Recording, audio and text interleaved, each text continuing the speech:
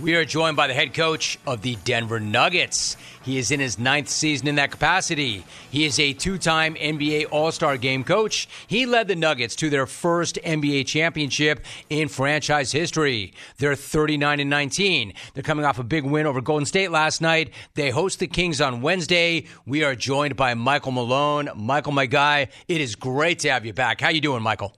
I'm doing well, Jim. Been a long time, but always enjoy being on with you and appreciate all the nice words. My man, I want to say the exact same thing about you. It has been a long time, and it's always good to talk to you, and I appreciate you making time. In fact, how long? I'll tell you how long. You and I last spoke in June when you were coming off that championship run and that epic victory parade. So catch me up. How are things with you personally? And then how do you feel about where the team is at with over 2/3 of the regular season in the books? Yeah, doing well. Obviously, had a very tough loss this year. My father passed away, back in October. And that's been hard in terms of, I've relied upon him for so many years, being my mentor, being my coach, being a friend, and being my father, and somebody that was always there to support me, to challenge me. And I've missed that. I've definitely missed having that. But overall, I tell you what, could not be more proud of our group. 39-19, as you mentioned, 3-0 out of the All-Star break. And, it's not easy when you're the reigning champs because you're getting everybody's best every single night.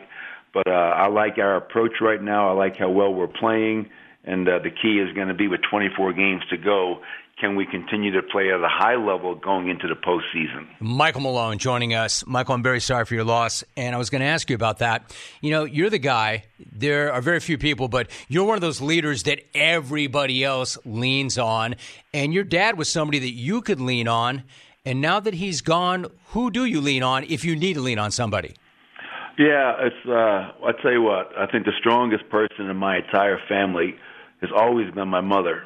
And, Maureen Malone is a tough lady, raised 6 kids, and has seen more basketball than most people ever will. And so having a mother like that is somebody that I can go to just for, support. And just so, when I miss my father, you can have a conversation, and that helps me, it helps her. And then from a basketball standpoint, I have a tremendous coaching staff, and I rely on David Adelman, Ryan Saunders, Popeye Jones, Ryan Bowen, whoever it is, all these guys that I have around me, they're not just good coaches, they're even better people, and they challenge me to become a better coach and to look at things in every way possible so that we're always finding a way to improve and never be stagnant.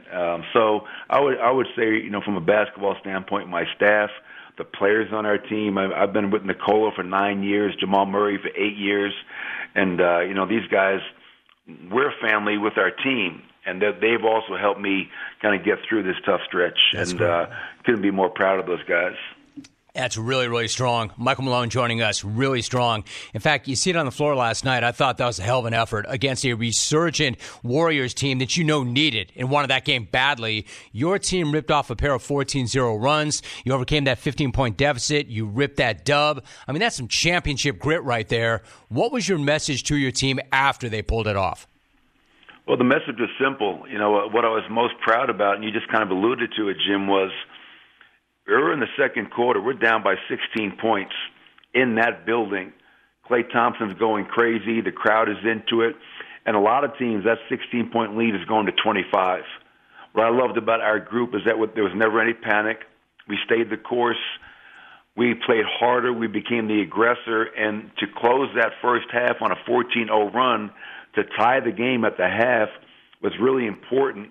And then to build off of that to start the third quarter, as you alluded to with the 14-4 run, that was where I was most proud about. Yes, we won the game, but not getting down, not quitting, not letting go of that proverbial rope, staying the course and staying together. And I think that's what championship teams do. You find a way. Things aren't going your way, you find a way to stay with it, knowing in 48 minutes is a long time to play, and things will change if you stay with it and you play the right way. And, Nikola Jokic, 3 games out of the break, averaging 27 points, 17 rebounds, and 15 assists. Those are just crazy numbers right there. And then when you can add a Jamal Murray getting 27 and Aaron Gordon, whoever else it may be for us on a given night, I think our depth is something that people don't really talk about enough. because Nicole is such a great player, but we have a lot of other really good players that are a big part of what we're doing. Michael Malone joining us. That's one of my favorite phrases, don't let go of the rope. I was going to ask you about the big two, and I hear what you're saying about, hey, look, we're really lucky to have these guys, but we have a lot of great players. But when you talk about Nikola, like, he's making the impossible look routine once again. He went 32, 16, and 16 last night. You talked about his numbers coming out of the All-Star break. I mean, is he in a place where this is just his standard, and he maintains that standard pretty much every night? Or is this guy actually somehow getting better? I think he's getting better. And I'm with him every day. I'm with him every night. And even last night. So we look at the 32, 16, and 16. But on top of that, Jim, he has 4 steals. He has 1 block. He had 5 deflections. And I heard that after the game, Draymond Green went on his podcast and said, hey, me and Joker have had some battles in the past, but last night I had no answers for Joker.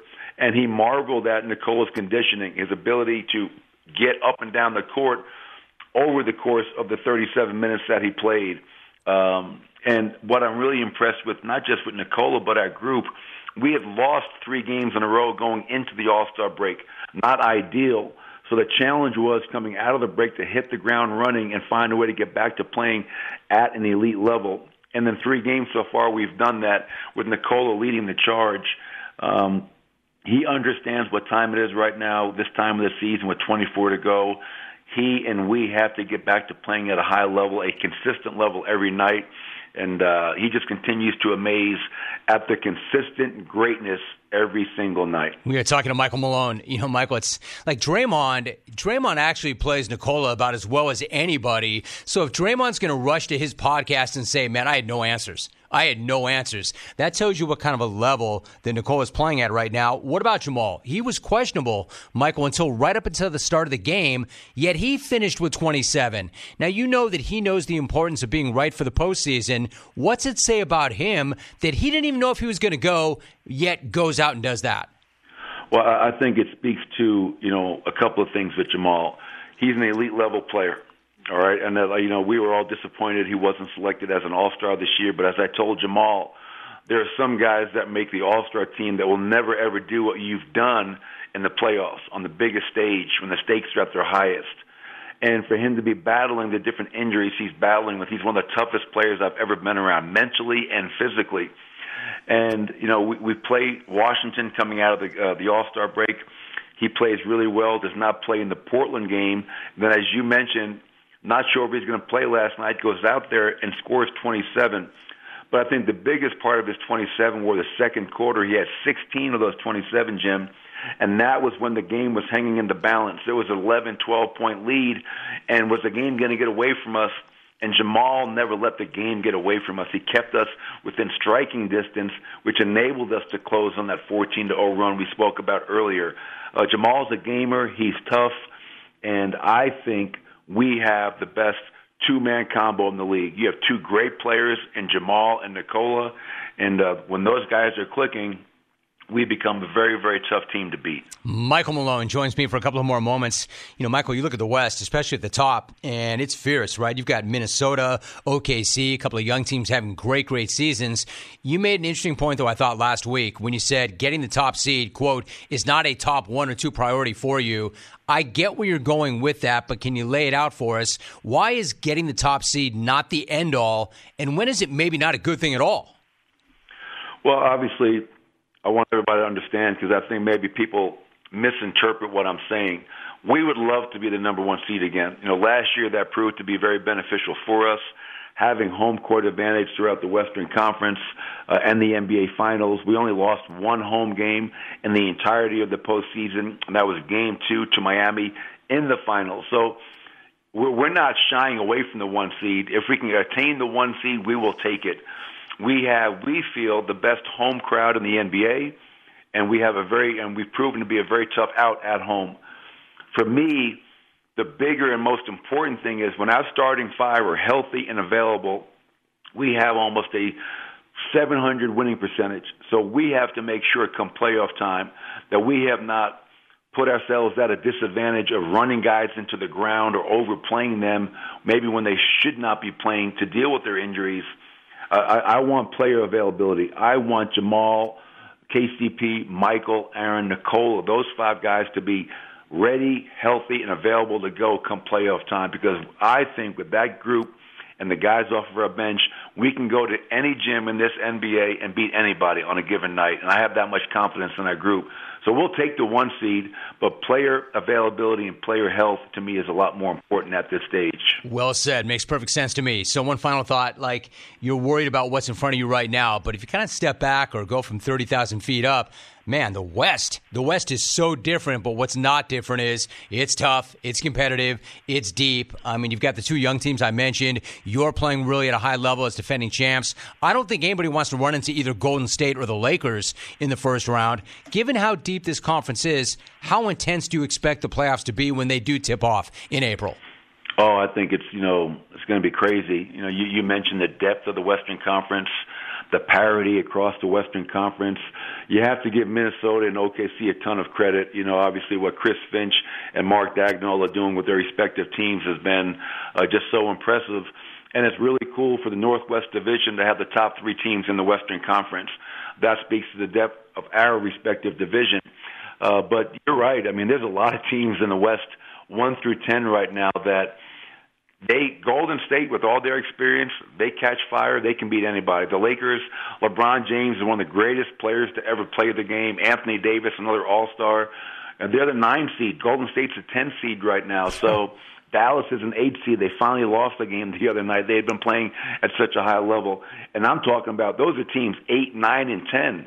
And then New Orleans, Phoenix, Sacramento, the Clippers. So a lot of great teams, a lot of really well-coached teams in the Western Conference, and I think what's going to make for a very, very exciting postseason, and there will be, I'm sure, a ton of upsets. I can't imagine that not being the case this year. I mean, shoot, we've done this so long, Michael. It's actually insane when you look at it and when you lay it out like that. He is the head coach of the Denver Nuggets. They are the defending world champs. They are playing great ball right now. Michael, so much respect and appreciation for you. Thanks for making time for our program, and really good to hear your voice and get caught up. Thanks so much for that. Always, Jim. Look forward to catching up again sometime soon, and hope you and your family have been well. Thanks a lot, buddy. Appreciate you too, it. Michael. Appreciate you so much. Michael Malone joining us. Goes without saying. He almost deserves his own disclaimer, Alvin. Like the one-man disclaimer that I play for NASCAR for every one of their drivers. Like, love that guy. Always shows up like that, man. So smart, fierce, tough, passionate, great coach, great interview, great conversation.